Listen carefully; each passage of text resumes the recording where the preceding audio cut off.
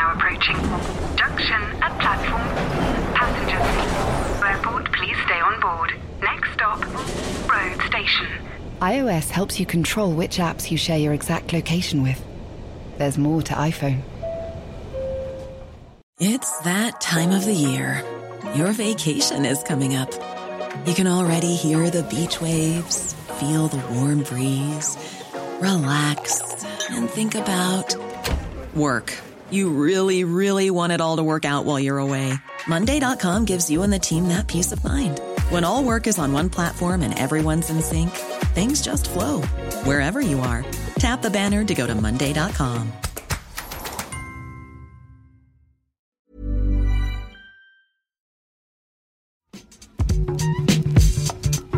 Hello, you're listening to the Game Football Podcast from The Times. The Premier League is back, and so are we.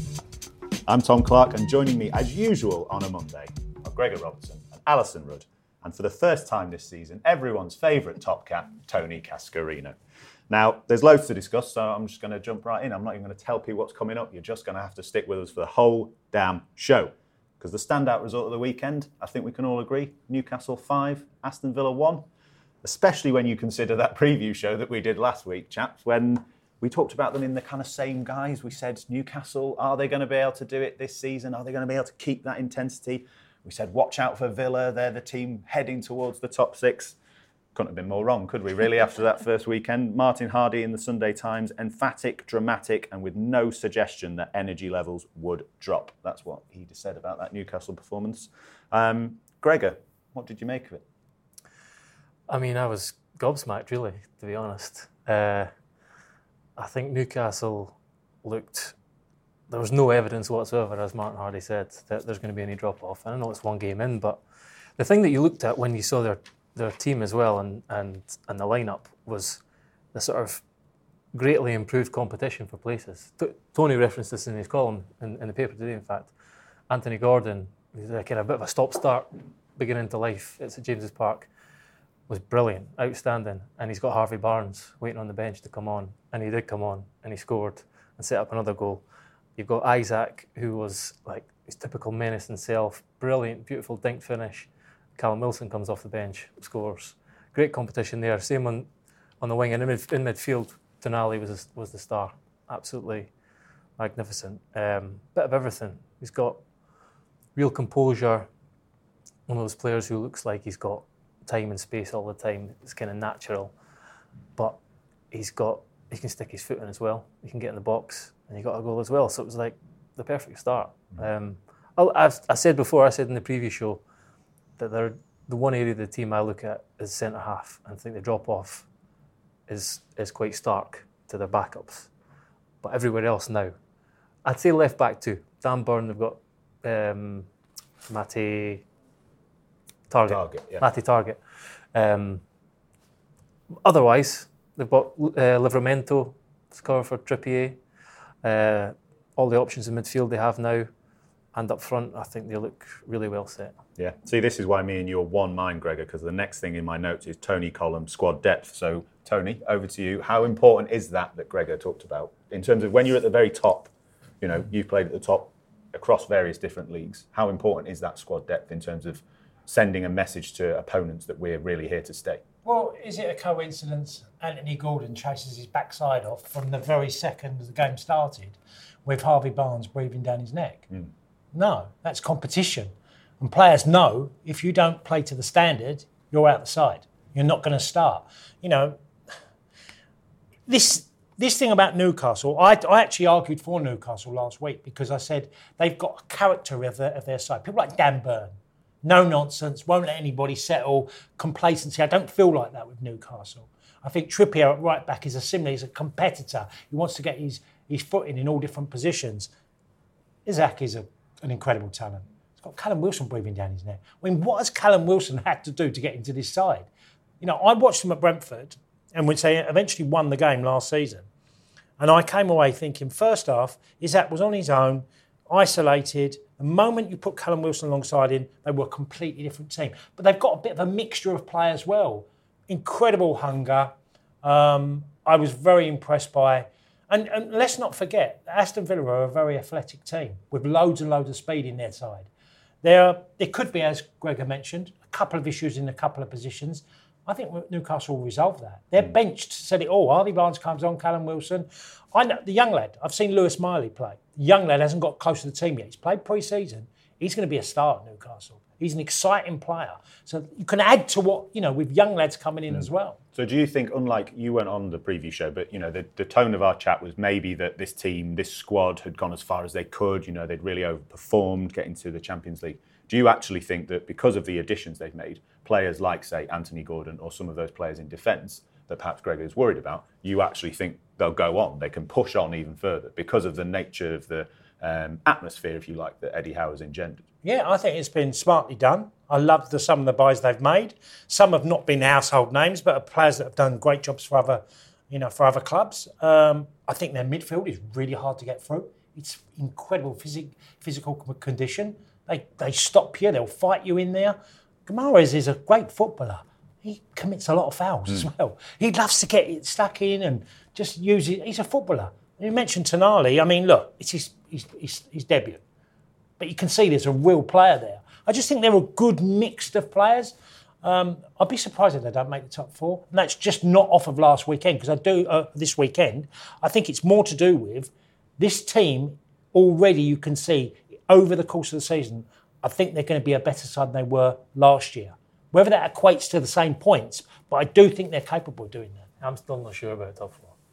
Because a long old season. Look, this is them full. You're telling me you're not getting carried away after one game? Well, sorry about that. We had an agreement. Get carried away. That's the whole point of this show. Come on. This is them at full strength. We're seeing, all the competition we've spoken about, but they've got so many more games this year, fighting on new fronts. I'm not getting overexcited, by the way, Gregor. I just think that this is pretty obvious that this is a very good side. Yeah, the thing they've done so well is every signing they've made has been a huge upgrade on what they've had before and been really impactful.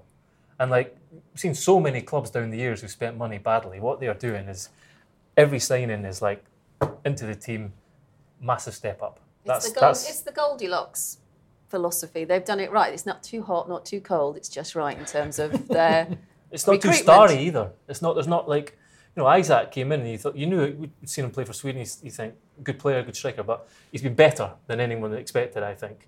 And I think the same could be true of Tonali. Guimaraes is probably the same is true of him.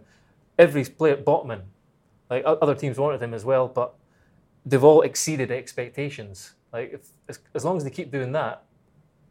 No, it's excellent recruitment. And I know a lot of Newcastle fans who were worried that they hadn't spent. We've got all this money, why aren't we spending it? But in fact, as has been proven, if you just throw money at a team, it doesn't necessarily... Like Man City, it's not just about the money, it's about the coaching and identifying who fits in. And I think they've shown that behind the scenes, they're quite good at being restrained in terms of splashing the cash, but when they do, it looks good. And, Eddie Howe clearly knew someone like Isaac would have... I think we could all tell he was only going to really improve. There were signs that last season that he could be fantastic, I think. And if my fantasy team wasn't called High Moral Ground, I'd have put Isaac in it, but I couldn't. That's on brand, Alison. I'm High Moral Ground. And so I think there's that sense of what they've done is they've worked out what's the point of replacing something that's functioning well, but how can we make what we've got just that bit better?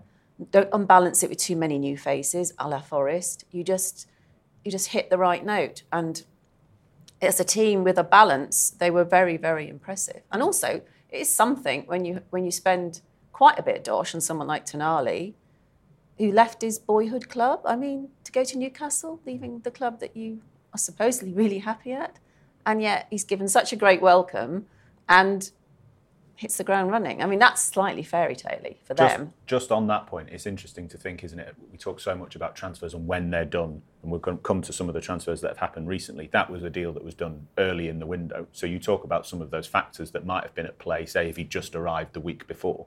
Tony, how big a deal is it when you're coming to a new league to get in and have a good pre-season with a load of people so that you can hit the ground running like Alison said? Yeah, well, I I mean, pre-seasons, and I'm sure Gregor would agree with this. When I played my best football, I'd had great pre-seasons, and then they weren't too interrupted. You just join, what you've got to do, go through the process of getting yourself. And I do think pre-seasons are way different than they used to be. We used to come in back, not in tip-top condition. I think the modern-day players are. They all turn up, most of them are not even over £2 over their playing weight. They're all in great nick, which was never out, was it? 2 stone, or what are we talking? Well, my worst was 2 stone. Was it? Yeah, I was. When I tell you a quick one on this one, I came back off holiday. I had a 3-month injury. I'd done my knee when I was at Gillingham. I came back to Paddington after being in Spain for 2 weeks, and they had a big red scales in Paddington train station. I got on the same night that Frank Bruno fought Tim Witherspoon, and I was 16 stone 1, the same as Frank Bruno. That's a true story. So you nearly considered a career change. So was that a bad season? Yeah. Honestly, and I remember that, and I remember my coach, Keith Peacock, he saw me, and he just looked, and his eyes were just like, what on earth have you done? Well, I had a good holiday, Keith. Yeah. Do we think some of the Villa players have had a good holiday then? Or is it simply the case that Newcastle were that good? Because, Villa had a strong end to the season last season, and a lot of people, and we weren't the only ones on the preview show to talk them up, no. Alison. Was it simply a case that Newcastle and St James's was too much for them, or are there worries? Is there still work to do? Combination of things. I think losing Tyrone Mings early in the game. Again, this is something that Gregor and Tony have probably had, because occasionally a player goes off with a bad injury, an important player goes off with a bad injury early in the game, and a team absorb it perfectly fine and doesn't seem to affect them at all. And it's being wise after the event, perhaps, to suggest that it did affect the balance of the team and the players' psychology. It's a possibility, because I think up until that point it looked like a reasonably even contest. I also think Villa showed a lot of good stuff. Their finishing wasn't clinical enough, whereas Newcastle's finishing was. If I was Unai Emery, he looked pretty cross at the end, but I wouldn't be too upset by the scoreline. I'd be thinking, okay, we put some things in motion I was working on. They were incisive occasionally and played attractively occasionally. But, Buendia being out as well, I think they really missed him. McGinn, I used to be a huge fan of McGinn. I feel like he's just sort of ought to retire now or something. It just doesn't look like the player he was. But is that really harsh, Gregor? Gregor gave me a look. It's the sad Scottish look. Don't call out my boys. No, McGinn. I think McGinn improved greatly when Emery arrived. The thing with Villa is... Do you think he had a good game? No. Okay. I think the thing with Villa, there's sort of echoes of Liverpool for me in the way they defend, and that losing Buendia, Jacob Ramsey's another one who's out for a while. A lot of it's to do with how they defend high up the pitch, and so if you lose Mings as well, the thing is they try and play a really high line, and when it works, they're lauded, but when it doesn't, they look like foolhardy, and it didn't work. But they were opened up time and time again in the second half, and you saw Barnes run through to score and set up Wilson's as well. They have to. It's quite kind of finely calibrated, I think, Villa's defensive setup, and when they've lost these players, it obviously affected them.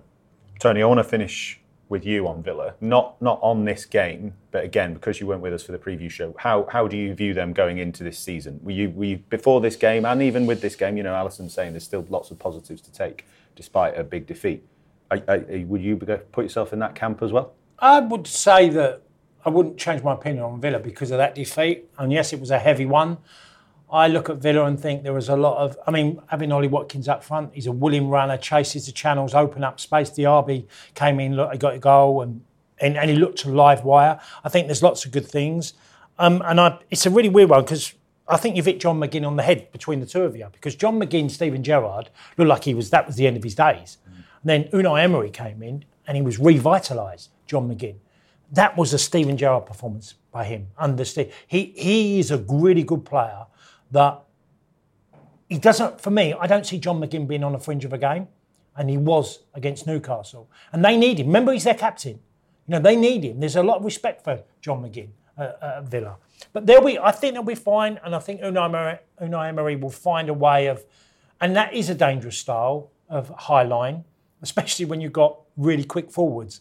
And, I mean, he gave, on the Tyrone Mings unfortunate injury, he's 2 yards behind, and Mings is quick. Strong as well, isn't he? Yeah, and he got there and he held his own against. And then one of the standout features I think Unai Emery will look at and think, his team didn't fold, but Newcastle didn't want to let them off the Urquiza. I think that was a standout feature of the game. And I think they'll be fine, but it was a big test for them. The last thing on them is that they kind of, often last season when they went ahead too, then they sat really deep and they almost played like 6 at the back. But when they go, they had to chase the game too. Yeah. So it was a kind of perfect storm for them a little bit. So reasons to be hopeful then. I like it. Even despite a 5-1 defeat, let's see if there's more reasons to be hopeful in our next segment. We're going to look at the promoted clubs. I've got a little quote for you. Naive, a rude awakening. For little old Luton Town, a long season awaits. Now that is the kind of intro that could only be written by a Scotsman. Gregor, you were there to watch Luton's first match in the Premier League against Brighton. Very difficult opposition, of course. But tell us what you thought and why you gave him such a kicking with that intro. Well, I was actually kind of referencing what the broad assessment has been of Luton Town, and then I went on to to pull it apart, or try to anyway. Look, I thought they played okay. I thought they played quite well, actually. And that sounds daft. You look at the scoreline, you look at the dominance Brighton exerted, which is commonplace for Brighton against any team, and you think they took a hammering, but they were dogged, they were pretty well organised, and they coped with everything that Brighton threw at them for the first 35 minutes, I think. And even when they went behind, they hung in, and they were always a threat on the counter. I've mentioned a few stats in this. They entered Brighton's final third 36 times, 21 touches in the penalty area, 22 crosses in the game, 7 corners, 9 attempts at goal. Those are greatly, much higher figures than a lot of teams of Luton's sort of level in the Premier League when they go to the Amex have achieved, certainly last season. And as I say, they were a threat. Carlton Morris and Adebayo up front, big, strong, willing runners in channels. Again, not many teams go and play 2 up front. And that was the thing that that got Brighton a little bit. Whenever there was transitions, they got the ball forward quickly. 2 wing-backs go up. I thought they were impressive as well. Ryan Giles and Issa Kabori, who's on loan from Manchester City. Really dynamic. Lots of balls in the area. So I came away. Yes, they lost 4-1, but I wouldn't be too negative. I wouldn't be writing off Luton because of that. I think we've got Ross Barkley to come in, who could be a little bit of a difference maker for them in terms of kind of creativity rather than just putting balls in the box. And last season they were had one of the best defences in the Championship. I know it's a big step up, but there was kind of a couple of really bad errors towards the end of the game which put the game out of sight for them.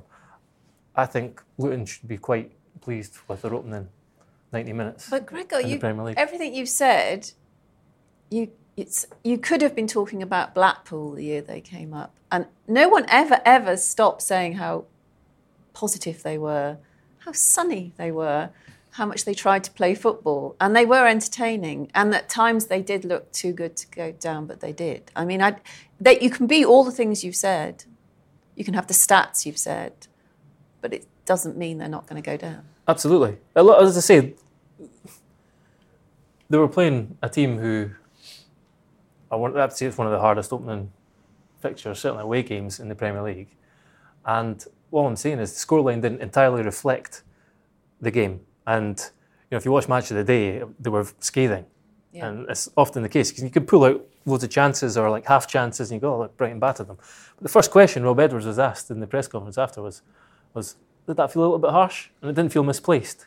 And his answer was yes and no, because yes, we played well, but no, because we shot ourselves in the foot, i.e. we gifted them 2 goals towards the end. When they were actually, they pulled a goal back through what was quite a fortunate penalty that they got for a handball.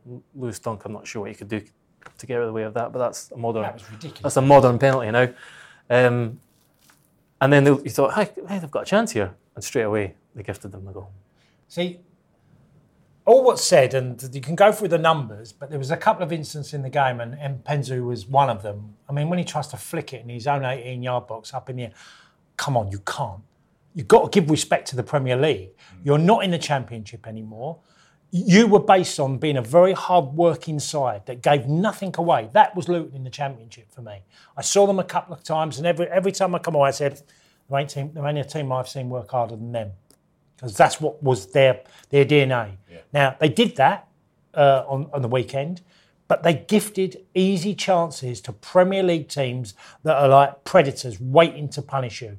And that's exactly how the game panned out. That's why they got beat 4-1. They could have easily been beaten 2-1 in this game and not made them, I think, them errors where sometimes you overplay. You're not Man City. You don't have to try and do things that Man City can do because these are top-level players, incredibly gifted technically, that are capable. I don't put Luton in that bracket. Tony, you're talking about defensive errors there. I wanted to quickly ask you about Carlton Morris and Adebayo that Gregor mentioned. What do you make of them, two players that have worked their way up through the pyramid, particularly Carlton Morris? Do you think they're good enough? A huge part of staying in the Premier League is not only not making those mistakes that you talked about, but is taking your one chance when you get it in a game against a team like Brighton. Are they good enough, do you think, to keep them in the Premier League? Well, I think they like players too, don't they? Which is a bit rare, but they like to keep them close together. They're both going to be a handful physical. Will they get as many chances? Will they have to be more clinical? Yeah, they're going to have to be. You're going to have to take the chances you get. Look, pace and power can take you a long way. And Luton are going to have that in certain games away from home. Can they do it? I think they'll both get goals. Will they get more than 10? I doubt it very much. I think it's very hard when you play as a two, especially at the games being played, when you don't have as much of the ball. When you do get chances, you're going to get crumbs generally. So you might have to sacrifice one of them in the team to put them into midfield to get the ball more often. I mean, suffer Rob Edwards, who's watched his team, and he's come up saying, but then Steve Cooper did say the same things when he came up with Forest, that they wanted, after 5 games, I think they changed their style a bit, Greg, didn't they? Where he was like, we can't play like this. Are Luton going to be the team after 5 games where you end up pulling one of the centre forwards out and playing one up front? Yeah. And that's what Rob Edwards is going to have to decide very quickly. Look, we play this way. That's our way that we had success with. Do we now alter that slightly and get an extra body in midfield, which they might have to do? I'm slightly baffled why they didn't go to Brighton in that defensive mindset to start with. Yeah, you don't go away from home being gung ho, do you? They weren't gung ho. They played 5 at the back, and their midfield 3 were pretty kind of tight, focused on ratting around. And Nakamba was snapping into tackles.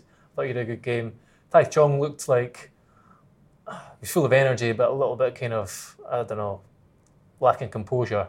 That's what I mean. I think they just need someone who can put their foot on the ball in midfield and look up and be a little bit calmer.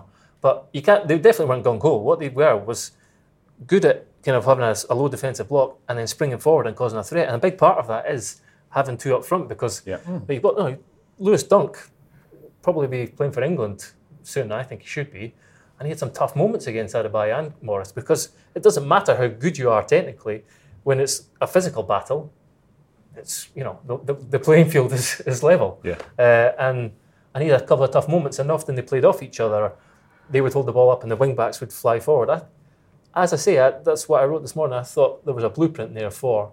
You cut out the errors. That's easy to say, but there's a blueprint there for causing teams trouble. Yeah. Alison, a very quick word on Brighton. In our preview show, you said loads of reasons to be excited, and so it proved. Did I? That's very well remembered. I don't remember saying that. I remember all your best lines. What's the other reasons to be excited? I'm excited waiting for that pen to draw on your face because you're holding it so close to your cheek. Let's see if it happens during the show. I'm expecting there to be ink all over you by the time we finish. Maybe. Yeah, well, yes. I mean, I do remember saying it now. And they have actually proved me right, haven't they? You wouldn't know they were a team that have been at the centre of all these transfer stories. And they've had time to get over McAllister, less time. Although I think they knew Caicedo was going. They were just very glad to have got him for 20 pence and now they're going to sell him for 200 million. And I'm exaggerating only slightly. But they've planned for this. And they look like, well, Gregor was there. Did you at any point forget that there were new people? Did you just think this is a seamless machine? It looked like that they were the team that ended last season. Well, you picked out a star, didn't you, in this morning's paper? The next cab off the rank, if you like. Yeah, Dingra, he spent last season on loan at Union San Giloe, I think you call it. Union St Gilwars. No? Okay. Well one of the done, two. Well, no, see, Tony Bloom. Tony Bloom's Yeah. part on club, yeah. It's always good to have a bit of pronunciation lessons on the game Absolutely. podcast. Stick with us, we'll help you out. So he apparently posted better numbers than Mitoma did there. He scored 11 goals and registered 9 assists in 30 games there, 30 league games last season. Ivory Coast winger, signed from a club in Denmark a year ago. So it's like, again, on day one of the season, he was the one who was presented with the chance by Mpanzu. Hammered it away first time on the volley. Day one of the season, you're seeing potentially the next guy to follow in the footsteps of Mitoma, Enciso, Evan Ferguson. And the other player who really impressed was Mahmoud Dahoud from Dortmund. Really classy. Yeah, Really well, classy that's midfielder. another nod to the preview show. We got that right as well, didn't we? Now, we're going to have to move on because there's still so much for us to talk about. Sheffield United, another club back in the big time, but lost 1-0 at home to Crystal Palace. Gregor, you were in Sheffield last week to speak to Paul Heckingbottom before this game.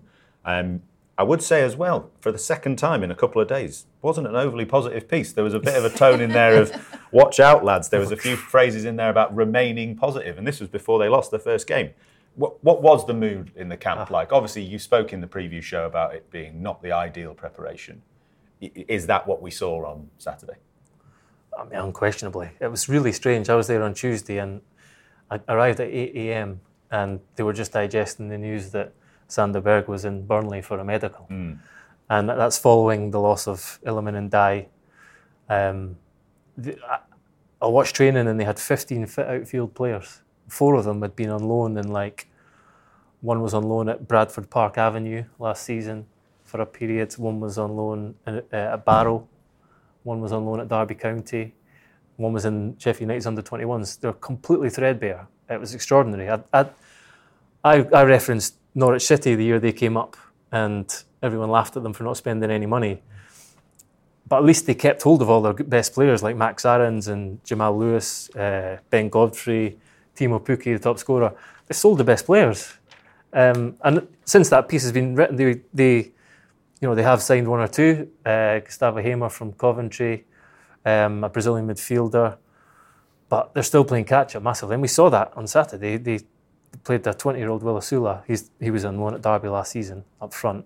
Really highly rated, but if you're playing League One last season, you can't start the season with a kid playing centre forward who, he's only playing because they don't have anyone else. And they're still just down to the bare bones. I think they had 1 shot on target in their opening Premier League game of the season at home. Can I ask you a question on this? Because I don't get this. Okay, we've had the whole week building up last week of Harry Kane and in his final year of his contract, and should Tottenham keep him because he's worth so much to them in other ways, or should they? No, I had all this debate, and then Sheffield United in that time have sold Ndiaye for 10 million quid, and he's got the same contract ends next summer, and I'm thinking, you're selling a player that's your top goal scorer last season, that you should be saying you're staying until the end of your contract. Even if they're then losing. Even if you lose him next year. It doesn't matter. £10 million. Well, they're I think it can rise to 20. But that's the owner's decision. This is the thing. That's the problem, isn't it? Absolutely. He's trying to sell the club. He's been trying to sell the club, as we know, reported last year about a couple of failed takeovers. He's still trying to sell the club. But that's a decision that's a business decision. And, even if you sold one of them and kept one and said, all right, we're willing to write off the potential of losing. Berg was I couldn't believe that one. I was like, he's a rival too. A rival team, Burnley, going to Burnley, and you're thinking, really? If you want to sell one and keep one at the knowledge you might lose them for free at the end of the season because it helps you earn another 100 million quid by staying in the Premier League, that seems to me like, the sensible decision. But they sold them both. And Heckingbottom quite clearly is kind of, looking around thinking, what's going on here? So he said to me in that piece, we have to. The other thing is, he said to me, like, they lost 4 of their top 5 chance creators. So the other 2 that was Berg and Dye, Tommy Doyle and McAtee as well they were 4 of their top 5 chance creators last season. And they were also, a big strength was pressing high and winning the ball back and creating chances. He said they were the second best team in Europe at doing it. And so they're also the 4 players who knew how they pressed. And so he's openly admitted, saying, we're a completely different team. We'll need a whole new identity. And these are things we have to solve in the transfer market and on the training ground. And they haven't got long to do it. Early worries for Sheffield United. Two reasons to be a tiny bit less than pessimistic is that the atmosphere was good. The fans will give them a lot of oomph. And afterwards, Roy Hodgson said, and he wasn't being polite, he said, teams will struggle here. There'll be other teams who don't get the points here because they are committed and physical and the fans behind them. It might, I'm not saying they'll stay up, but I'm saying it won't necessarily be a complete season of humiliation if they can maintain that raucousness and physicality at home. Clever from our Roy, though, isn't it? It's a polite way of saying, look what I did. Got a 1-0 win here. I mean, it was also classic Roy Hodgson, wasn't it? 1-0 win when people like us had written him off before the start of the season. Tony nearly got in a scrap as well. Yeah, exactly. Showing he's still well up for it. Tony, I wanted to mention something that you put in your column in the game this morning, talking about Eberiche Eze and the potential for him to replace the big gap left by Wilfred Zaha. He was excellent, wasn't he? Yeah, and I love it when I see players who sort of arrive on the scene and make a name for themselves, and he has done that, Eze. And then it starts a new season. So you start again and you think, what's he going to be like at Sheffield, at Bramall Lane today, after the season he's had last year, which he was outstanding in for Palace. And it was like continuation, straight away, doing all the things that Roy would want him to do. You know, just getting on that ball, looking for that pass, having enthusiasm in his game. They created a lot of chances, Crystal Palace, in this game. A lot. You know, you look at this Crystal Palace team and Patrick Vieira, which he had, and they couldn't create or couldn't score goals for a period. And Roy's walked in. I wonder if Roy's probably thinking now, do you know what? It's the best Palace team I've had. I weren't in the job and I've come back, I've walked into a side that have actually got more than what I've had in previous Palace teams. Because there's something about Palace that you just feel they're quite underwhelming as a club. They don't do much business. You know, you never get excited if you're a Palace fan. And yet, they've got actually a very good side. Yeah. Elise is a good player. So I'd be interested to see how Edouard does this year for Crystal Palace because he was, you know, never looked like he'd settled at Palace. So there's a lot of good things and 2 centre-halves are better standouts for them. Yeah. Any listeners out there, Palace fans, who are excited, get in touch. Well, the ultras might object to being called not passionate. Do you know what I mean now? You know, you've known Roy for years, okay? And it looks like he's found a team. Sometimes managers, and I've had this said to me, I've left a club that weren't as, you know, they were better than the players I've got at this club. But he said that would move, apparently. You just see what I mean? So Roy's come back and he probably thinks, this is one of the best Palace teams I've had. But that was the job he was given. And that's why Vieira lost his job, because the owners knew they had something that could be sort of special and it wasn't clicking. So they brought in somebody they knew very well and said, make us click. And what about Roy with Max Lowe? Should it be? I thought he took the punch quite well. It was a low blow. Very good, very good. Pronunciation lessons and cheap gags. That is what you get when Tony Cascarino's on the pod. I felt it was Roy's way of getting revenge on the fact that on TNT on Saturday morning their new montage was good, but it was based on same old and new. They kept clip to something we're familiar with, and then a clip of a new signing. And when they said same old managers, it was a picture of Roy, which is easy, and you're sort of doing a double take on that, aren't you? We know who Roy is, and he's old. And I felt this was his way of saying, you don't call me old. Well, there you go. I can fight back. Something old, something new. Manchester City, same old, same old. A win at Burnley. The new boys are back in the Premier League. Alison, I just want to come to you on this. We talked in the preview show about Burnley's style of play and Vincent Kompany being very strong in his way of wanting to play. But I did think it was slightly odd that for all that we'd known Burnley in the past under Sean Dyche in the Premier League, great at set pieces, great solid defending, it looked a bit chaotic, didn't it? Yes, and I'm afraid I did think if it'd been a Sean Dyche team at its peak, they might have got something, maybe a point from it, because they didn't upset City at all. You can't play City at being City light. You can't. You've got to be something different. And what Burnley used to have was a sense of unashamedly, we don't care if there's not enough possession. We don't care. We don't care if you don't find us attractive. We don't care. But there'll come a set piece. We'll defend well, and there'll come a set piece, and we will surprise you and maybe grab a point. At no point in that match, I found it very dull, actually. At no point in that match did I feel there was going to be something that upset Pep, upset his players. You know, it's the first game of the season. They'd just lost the Community Shield. We all know that doesn't matter statistically, but they were clearly just getting into their groove. They had a very light pre-season City. This is when you have a go at them, I think. You put to bed any ideas you might have about new Burnley and carrying on with the image you created in the Championship, and you go for it. They clearly didn't have what it takes to do that, but that would have been the right thing to do. Disappointed? Can I just add one bit on this? Yeah. This is quite important. But Sean Dyche's team got beat 5-0 every time they played Man City. Yeah, that is true. No, that was because Sean Dyche, because he had so little resources, he admitted occasionally that he didn't try and win. You know, he would almost rest players for that fixture because he saw no point in exerting himself in a game where every point counts to avoid relegation, to put in the energy against a City team that would probably beat you no matter how you played. It was wrong of him, but that's what he would do. Gregor, disappointed in Burnley at all? I think it's a bit unfair to judge them against Manchester City in the opening game of the season. Yeah, but Gunnar, I'm asking you to judge them. Come on. I don't think they're going to play 5 at the back. I don't think they'll. I know they did that a bit of pre-season, and I know that they did for obvious reasons against City. I don't think I'd be surprised if they did that for the whole season.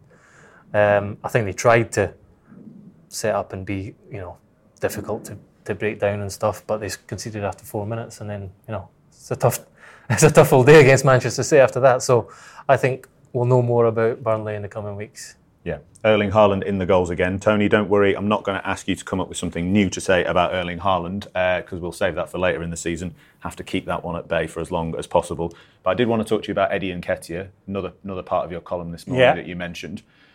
How significant is that? Because again, it was something that I wanted to keep referencing the preview show, because I always think it's good to show your failings, if you like, as pundits before. But Gregor and I were talking about Arsenal not having necessarily gone out and got a proper Gabriel Jesus backup and slightly relying on Nketiah. But you were impressed by his performance in their win. I've been impressed with him for a long while. I like Eddie Nketiah. Whether he's the absolute solution for Arsenal, I think that's still to be decided. I think the way he played last year, when he was stepped into start games and play, I thought he played his part. I watched him at Tottenham last year, and I thought he was fantastic in the game.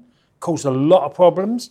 I delighted with his attitude, because I found it really interesting that Arteta spoke about him and how he played his way into the team after not being in the Community Shield lineup, and he basically had said, like, it was all about how he trained this week. That's why he was in it. And Arsenal went quite offensive. If you think of Kai Havertz, and then you had Saka one side, and you got Martinelli, Odegaard attacking, and then you've got Eddie in there. That's a very attack-minded team. Now, we can go, OK, it was Forest, the opening game of the season. You expect Arsenal to come out with all, excuse the pun, guns blazing, but they did.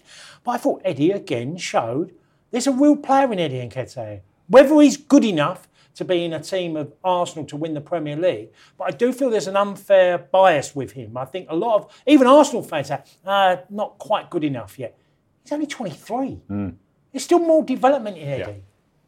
Yeah. No, I just think he's underrated for me. I think there'd be a lot of clubs if they could get him, because if you think of the summer, Balogun has been mentioned, 50 million to Monaco. Yeah. I think Eddie's every bit as good as him. I've seen Balogun play. I think Eddie's got every bit as much as him. Yeah, well, I wish I'd trusted my instincts, because I had Eddie Nketiah in my fantasy football team to the very last minute, and then I took him out for Darwin bloody Nunes. That was a great decision. What's your team called? Well, we'll talk about that later.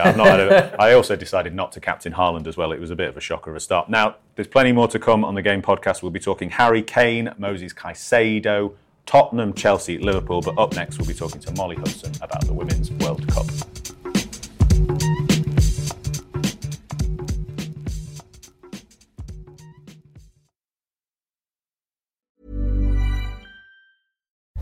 As you're listening to me, Daisy, Apple's iPhone disassembly robot, is dismantling an iPhone into lots of recyclable parts. That's how Apple recovers more materials than conventional recycling methods. Thanks, Daisy. There's more to iPhone.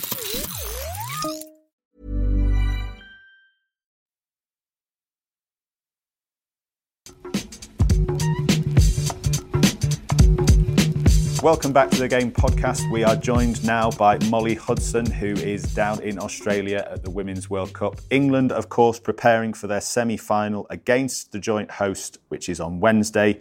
Molly, how are we feeling? Tired, jaded, or ready to bring the trophy home? We are officially in the last stretch, both me and the England team. It's been a long old tournament for the team. Obviously, they were here for the pre-camp, so I think they're into their 6th, potentially 7th week here now. But look, they know they're going to play all 7 games of this tournament now, having reached the semi-final stage. And this is by far going to be the biggest game, the biggest atmosphere they've ever experienced. Australia is completely falling in love with the Matildas. It's incredible to see a country which really doesn't have soccer, as they call it over here, as one of their leading sports. Just absolutely love the team, starting to get to know all the players that, aren't just Sam Kerr, who was very much the poster girl of this tournament. So I think it's going to be a massive, massive game. And obviously England will feel as though this is their best ever chance to win a World Cup, just because of the number of teams that have already gone out. When you think of, the United States, Germany, Brazil, France, all of them are already on the plane home. So I think it's a huge opportunity for England. You talk about that expectation, Mol, and I can certainly say it's echoed back here, not just in amongst my friends, but also in the Times office as well.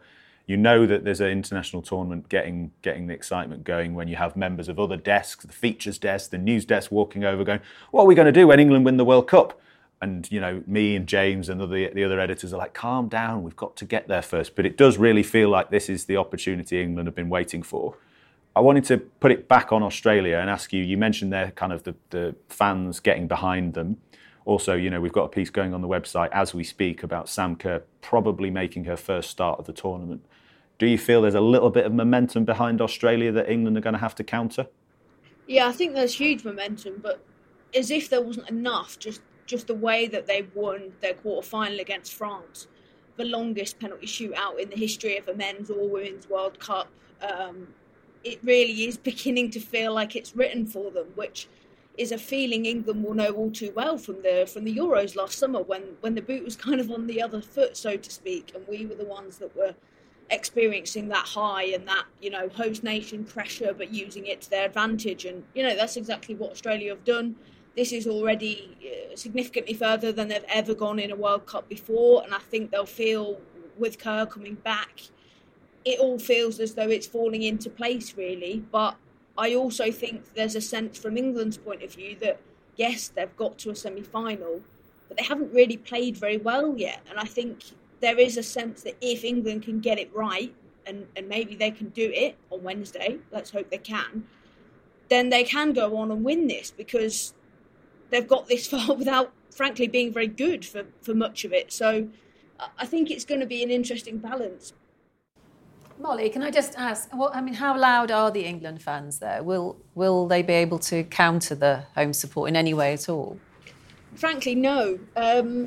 It was quite strange, actually. In England's first game against Haiti, which was played in Brisbane, there was a really loud England fan base. Obviously, Haiti didn't have a huge amount of fans, but it was really loud. Serena Wiegman actually talked about after that game that it was a little bit like it was a home game, and everyone was really pleasantly surprised. But then when England went back to Brisbane to play Nigeria in the round of 16, not only were the Nigerian fans against England, but so too were all of the Aussies, because they didn't want to see England progress, because they knew England progressing meant a harder opponent for them. So I think basically from the end of the group stage, the atmosphere has been against England completely. And I actually wrote in my match report in the Colombia game, the only sort of sign that you could actually see England fans in the stadium were the flags behind the goal. They are here, but you just can't hear them. Sounds like you need to grab hold of that stadium announcer's microphone, Molly, and get on the pitch with your best Delia Smith impression. Come on, let's be having you to the England fans before this semi-final. Final question, Molly, before you go, because I know that you've got loads of prep to do and we want you fighting fit for that Wednesday semi-final. You mentioned England not performing as they could have done. Lots of different players at different moments, I felt, have had little moments to kind of get them through to the next round. Who do you think is going to be the most important player or couple of players in this semi-final? I think it's Keira Walsh, because in the Euros final she won Player of the Match, and it's kind of oversimplifying it, but it does feel as though when Keira Walsh plays well, England play well, and there was a period where teams suddenly started to notice that and were basically marking her out of the game, and that's something she's having to face now just because of the calibre of player that she is. Now Lauren James is suspended and England are now playing a back three, and I'm not sure the back three really suits Walsh because it means the midfield is quite crowded. But England are having to play the back three, and I think they'll stick with it just because of the defence, which is frankly a weak area for England. So she's going to have to try and get on the ball, dictate play, but also really maintain her kind of composure and discipline in there, because she's going to have to cover for the wing backs when they go forward, because Australia just ripped England apart on the counter when they played them in April. Ended Wiegmann's 30-game unbeaten streak, the only team that have beaten England. So it feels kind of written that this is England's second chance. They know what doesn't work against Australia. Now they need to find out what does. Pressure on Keira Walsh, pressure on England, and a little bit of pressure on Molly Hudson as well, just to make sure she brings that trophy home. Molly, thanks for joining us. I'm sure we'll speak again on Thursday after that semi-final. Thank you. Hopefully it's after a win. Molly Hudson there from Australia with the latest on England's efforts in the Women's World Cup. Now we're coming to the end of the show, and it's the big one. Already? Can you believe it, Alison? We're nearly at the end of the show, but there's still loads for us to discuss, because Harry Kane has left the Premier League. Finally, I never thought it would happen. I can't believe this day has come. He's joined Bayern Munich, he's left Tottenham. Lots of different areas I want to cover here, but I'm going to start with you, Alison, because you were at Brentford to watch a Harry Kane-less Tottenham, as they now be known, for at least the next 6 months, I'm sure. Draw 2-2. What did you make of their performance? What was Ange Postecoglou like? How did they seem in the post-Harry Kane era? Very peculiar is what I'd say. First of all, we've spoken about how you rise to the occasion when you're needed so far on the show, and this was a moment for Richarlison to say, actually, you don't need to worry anybody. I've been here all along. Maybe I've been a bit quiet because I was in the shadow of Harry Kane, but actually, I'm a bit of a superstar number 9. And whilst you've got someone like Eddie Nketiah telling his manager, pick me, and then doing pretty well when he's picked, Richarlison, I actually forgot he was on the pitch in the first half, and I wasn't the only one. Second half, he clearly had a few words from his no-nonsense manager at half-time, and he did look a bit more interested and made a few runs and had the ball at his feet a couple of times. But oh my word, there is no comparison between him and Harry Kane. And it had a knock-on effect as well. So I think that meant that Son looked lost because they had no one to feed, because there seemed to be no understanding between the pair of them. Maddison tried to find him. Run didn't quite click, so nothing really came of that. So I think they've got a problem there if they're going to try and replicate what they had. They're going to have to play differently, I think, and if they don't get in an amazing striker, which they won't, they need to think differently altogether about how they set up, because they cannot pretend that Richarlison is anything like Harry Kane.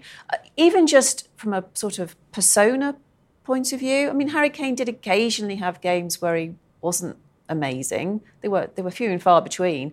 But even in games where he wasn't effective, you saw the effort he put in and the way he felt about the team, and he tried to be involved, and he would even shift position to try and make sure he could have an impact on the match.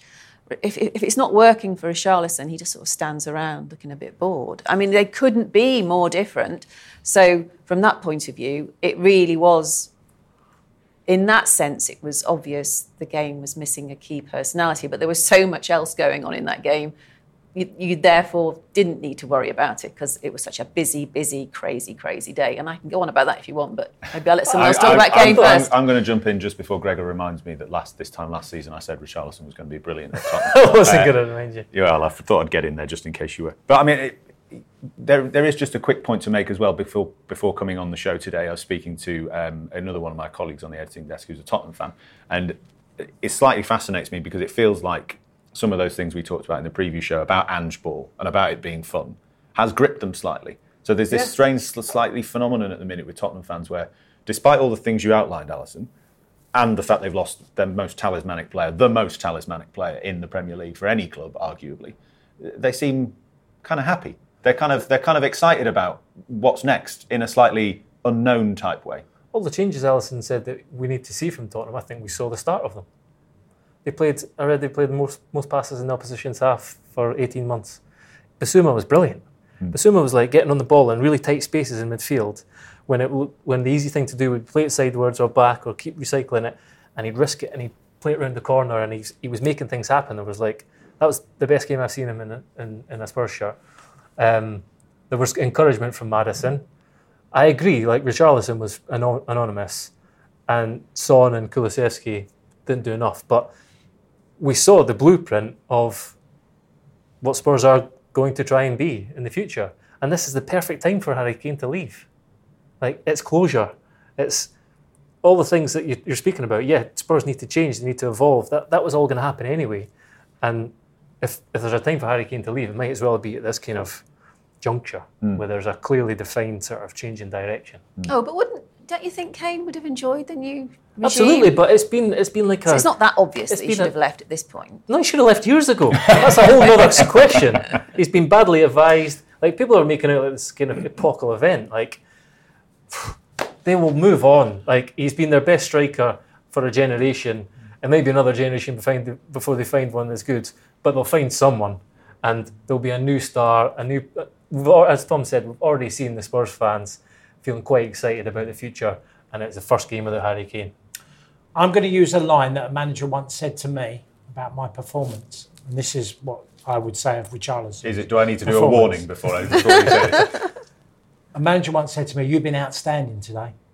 He said that at the end of the game. He said, "The problem is everyone else is out running." Very right? Good. That's Richarlison's performance for me in a nutshell. So many times he was static. Now, Alison mentioning it's spot on to say about, everything that Kane does in a game. He inspires, he lifts, he creates problems for other people. He makes other players look better. Richarlison doesn't do any of that. He basically, if he does it, he's a player that it could cost you your job as a manager. He always needs loving. Even when you see him go well and he scores a goal and he's down, you feel like he feels like he's hard work on a daily basis. I can't prove that. I'm only talking about how I watch him and how I view him as a supporter of football, and I would get frustrated as hell because there is a talent there. He's a Brazilian centre forward. He's played in the World Cup in that role, but he has a part of his game that I don't know how long Postecoglou will stay with him in there, because his idea as what we just touched on is he's been given a chance in the first game, the opening game of the season, to go, right, now lay down a marker. Impress me as a manager to think, I'm not going to leave you out. He did everything opposite to that for me in the game. We'll come back to Harry Kane in a minute, Tony, because I want to ask you about him. Alison, very quickly on Brentford. In terms of talismanic strikers missing, Ivan Toney, we know he'll be missing until January. How did they cope without him? 2-2 draw at home against a team like Tottenham. Reasons to be cheerful for them? Well, they did exactly what I said they would do in last week's show. Wissa and Mbeumo, they have a great relationship. Mbeumo is incredibly... He's got everything, actually. He's fast, powerful, intelligent. He missed a sitter, though. So, I mean, it wasn't quite a sitter. It was quite a difficult chance, but it was such a beautiful setup. They've got Rico Henry, blistering pace. They are... I felt they were the proper football team on Sunday. Because you know what you're going to get. The template is set. They play to their strengths. They squeeze every inch of what they've got out of a performance. I thought Thomas Frank was quite restrained by saying he felt that Brentford marginally had the better chances. I felt they were the better team. And you were kind, Gregor, about what you saw from Spurs. And I saw the graphic too, which showed that under Postecoglou, they are all further up the pitch. Every single player is individually, they are further up the pitch. They're trying to be more adventurous, play a higher line. He likes them to be brave. He tells them to be fearless, go for it. But for much of the match, that was just quite messy. It wasn't entertaining. It wasn't enjoyable. The fun stuff was being played by Brentford because on the break, they are always exciting to watch and in their own way, very brave as well. One thing that I couldn't decide whether it was bold or foolish is asking Emerson Royal to play as an inverted right back / midfielder. And then he smashed the ball in from the edge of the box, and I thought, well, maybe there's half a future there. Exactly. But he also lost possession. Time to be possession. proved wrong. He also lost possession. I'd also say that that's like my standout hot take from the opening weekend of the season. This is the season of the inverted fullback. You've got Trent at Liverpool, Emerson Royal, James Milner did it for Brighton at 37 years old. Thomas Partey was asked to do it at Arsenal, and we know he's a midfielder. Rico Lewis at City. I think Burnley will. So you're talking about more than 25% of the Premier League now are asking fullbacks to step into midfield. I love it. Game 1, and Gregor Robertson's making hot takes and predictions. Tony, I want to come to Harry Kane. I want to talk to you. You followed his career. You were a striker yourself. You moved abroad late in your career as well. I remember speaking to you as this saga was going on, and you said, I just really hope he moves. I really hope he goes and challenges himself. Are you pleased that Kane has made this move? Yeah, because Bayern's an incredible club. It's the envy of many clubs in Europe. And since Lewandowski left, Bayern have struggled. Motin has been playing their centre forward at times. Mane didn't work out. Yeah. It's a great opportunity for Kane to go to a club that is at the very top table of football. Yes, they've had a big defeat against Leipzig at the weekend. Over the course of the season, I think Harry will absolutely enjoy. It was the biggest change in my career going abroad. It was a different outlook, and I went to a club fortunate by circumstances, Marseille, which is it's the biggest club in France. I know people will look at PSG. They got the most money. They're not the biggest club. They got the most money. Okay, and Bayern are the biggest club in Germany. That will give him the platform to get loads and loads of goals and go deep in the competition of the Champions League. They've bought him because they really believe, ultimately, that he will make a big difference in the latter stages of the Champions League. And I'd be excited. There's a lot of good players at Bayern. You have to be a top player to play there. Got some real terrific talent. Kimmich is a really good footballer. Alphonso Davies is top fullback. It'll be an exciting time for Harry to go there. I think he'll love every minute of it. Alison, Tony, very excited then about Kane. He's someone that you've watched obviously a lot, and you've talked about him a lot on this podcast in terms of how his game has changed over the last couple of years, being that striker to sometimes dropping deep and linking the play. You mentioned his relationship with Son. How do you see him going? Because I wonder whether there'll be some Bayern fans who are expecting Tony can made the Lewandowski comparison, the goal scorer, the goal getter, whereas we've seen his game change in recent years to be more provider at times. Which do you think is the role he's going to fulfil? That's such a good point, because on paper, he's the perfect replacement for Lewandowski. Absolute perfect replacement. There's something about the way they run even. They look similar. There's something about it that makes it feel like the perfect fit.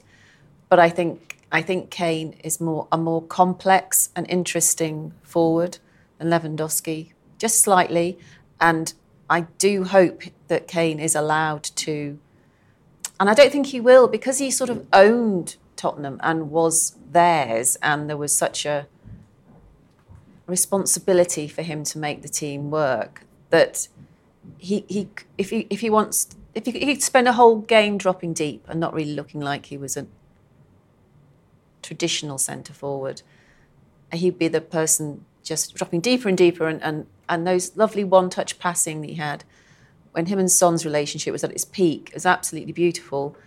I really hope that Bayern have bought that version of Harry Kane and not just a Lewandowski double, because if he's gone to a new country, a new club, somewhere where he doesn't speak the language, different environment, different sounds, smells, the whole thing, and he's expected to... Well, what he'll probably be is play more like he plays for England, probably, where I don't think Gareth Southgate completely exploits what Kane's talents when he moves deep are, and gives him that freedom too. Because there's an insecurity about playing for England, which they don't let players be totally expressive. So I hope that at Bayern they know they've spent the money on someone who can do more than just be your nominal striker, that there's so much more depth to him, and encourage him to feel comfortable in doing that. Otherwise, I think he might have a slightly unhappy time. I think we're all fascinated to see how it works out. To be honest, we could do an entire show on Harry Kane's move to Bayern Munich. I think it's absolutely fascinating. But there's another big transfer that took, close to taking place, we believe. Moses Caicedo looks like he's off to Chelsea. £115 million, snatching him back from Liverpool in that tug of war. You can read Martin Samuel online now about what that move means for both clubs.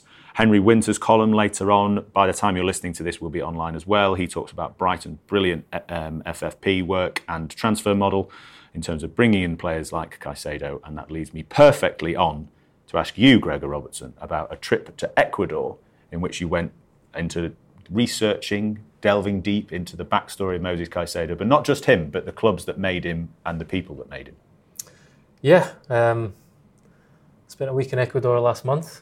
I was getting quite worried that there was going to be no transfer for a little while. It would have been a kind of an expensive trip with no real hook. I'm glad. Got some lovely pictures of you out there. There was. Anyway, it was an incredible trip, and I went to Caicedo's hometown, Santo Domingo, and most people live in extreme poverty there. He was one of them. I met his first football coach, a guy called Ivan Guerra, who spotted him playing football on the street at 5 years old, asked him to join his soccer school, said he was playing bare feet, he used piles of stones for goalposts. The pitch that is the home to the soccer school was like the most humble pitch I've ever seen, just dusty scrubland, hemmed in by houses, untarmacked roads, a really, really humble area, and just makes you realise when you see that what it means for someone to drag himself up from those beginnings and lift his family out of poverty. And, that was the thing he spoke about when he wanted to join Arsenal in January. It's still, everyone I spoke to said that that's been his primary motivation, was to get his mum, his 9 siblings, his family, he was the youngest of 10, his family out of those circumstances. And a big step of that was joining a club called Independiente del Valle when he was 14. And Ecuador is a fascinating place because they call it the country of 4 worlds, because there's the Pacific coast, which is close to where he was from, which is like tropical monsoon climate. There's the Galapagos Islands, which are pretty unique. There's the Amazon jungle, and there's the Andean mountains. And IDV, the club he was joining, was in the mountains. So I did the journey the other way. It was kind of equally terrifying and fascinating, this journey, because you descend more than 2,000 metres down the side of the Andes, and the road's pretty kind of hairy. And this was everyone said to me at the club, these players, they arrive when they're kids and they've come from a different part of the country, and you think, big wows. But it's like the temperature drops, the air's thinner, everything. It's like moving to a new country, and he did that at 14 and made his debut before his 18th birthday. And it was just fascinating speaking to his coaches and learning more about that club. I've got a second piece coming out about that club because it's become one of the most sort of remarkable talent factories in South America. Chelsea this summer have signed 2 players from that, developed by that club. Kendry Paz, they signed for £17.5 million a few weeks after his 16th birthday. And they think in Ecuador he could be the best player they've ever produced. So it's pretty extraordinary that this one little club perched in the Andes has produced these 2 players that Chelsea have signed. And there are many more. Gonzalo Plata, Bournemouth tried to sign this summer before I think Qatar usurped him with a better offer. Piero Hincapié plays for Bayern Leverkusen. William Pancho, Eintracht Frankfurt. So dotted around Europe now, there are players developed by this one remarkable little club who 15 years ago were in the 3rd tier of Ecuadorian football. But they're not just producing players though, are they? Within South America, they're really causing some major upsets in terms of performance. In 2016, they got to the final of the Copa Libertadores, which is the equivalent of the Champions League. And 10 years earlier, they were in the 3rd division. Yeah. And they were taken over by a guy called Michel Deller, who's an Ecuadorian businessman who's got a fascinating story to tell as well. He's got roots in southern Germany, moved to Ecuador, his family moved to Ecuador before the outbreak of the Second World War because they were Jews, and made a huge success of their life in Ecuador, and they told me essentially this is a way of giving back to the country that opened its doors to them, because a big part of what they're doing is also lifting children out of poverty and giving them an education, giving them 3 meals a day. A lot of the kids who turn up are malnourished, and the campus is incredible. There's room for 150 kids between 12 and 18. So to see where Caicedo and many of these players began, lived, trained, went to school, their whole lives were on this one campus, and then go on to... They're also transferring Ecuadorian football. We saw how good they were in the World Cup. Yeah. All their youth teams are now populated. About 40% of the Ecuador national teams are all from Independiente. 11 of Ecuador's World Cup squad came from this one club. So it's like transformed the country's outlook in football. And I think Moises Caicedo making this move will be a kind of hugely positive story back in Ecuador at a time of real trouble. You might have seen in the news a couple of days ago that a presidential candidate was assassinated. A lot of trouble, a lot of kind of strife in the country. It's kind of between Colombia and Peru and sort of trafficking of drugs. And it's getting caught up in that. So this is undoubtedly a really big positive story for Ecuador as well. Yeah, it's an amazing story. You can read it all online now, part 1 and part 2 of Gregor's adventure in Ecuador, learning the Moises Caicedo story. Tony, Alison, I want to finish with you. A very, very quick question. Alison, very quick. I know it's Liverpool related, but it has to be quick, okay? We're asking readers online at the moment in that Martin Samuel column about the kind of tug-of-war between Liverpool and Chelsea and what we learned from that draw at Stamford Bridge yesterday. Which of the two teams will finish higher in the Premier League?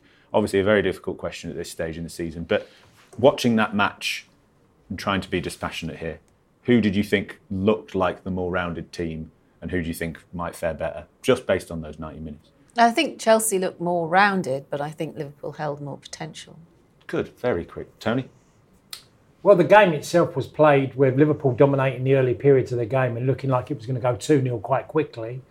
And then it panned out over the course of the 90 minutes that maybe Chelsea just edged it.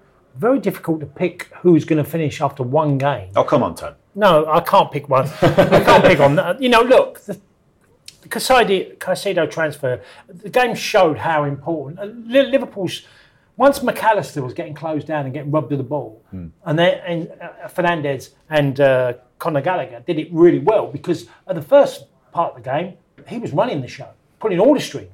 And then once they stopped that, Liverpool showed their weakness in, which me and Al have talked a lot about once they get bypassed their midfield, Liverpool can get in trouble. And I think you'll see that this season. They'll continue from last year. Yeah. Liverpool hoping to bring in Romeo Lavia, having missed out on Moises Caicedo, but Tom Roddy reporting, as we started this podcast, that Chelsea are still interested in Southampton's Romeo Lavia, the cheeky scamps. Why can't they just share these players? Honestly, you don't need to hoard them like that.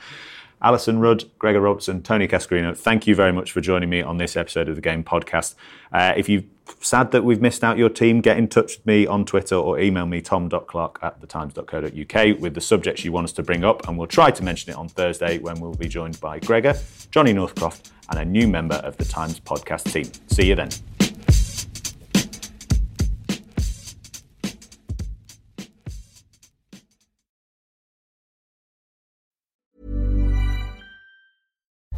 As you're listening to me, Daisy, Apple's iPhone disassembly robot, is dismantling an iPhone into lots of recyclable parts. That's how Apple recovers more materials than conventional recycling methods. Thanks, Daisy. There's more to iPhone.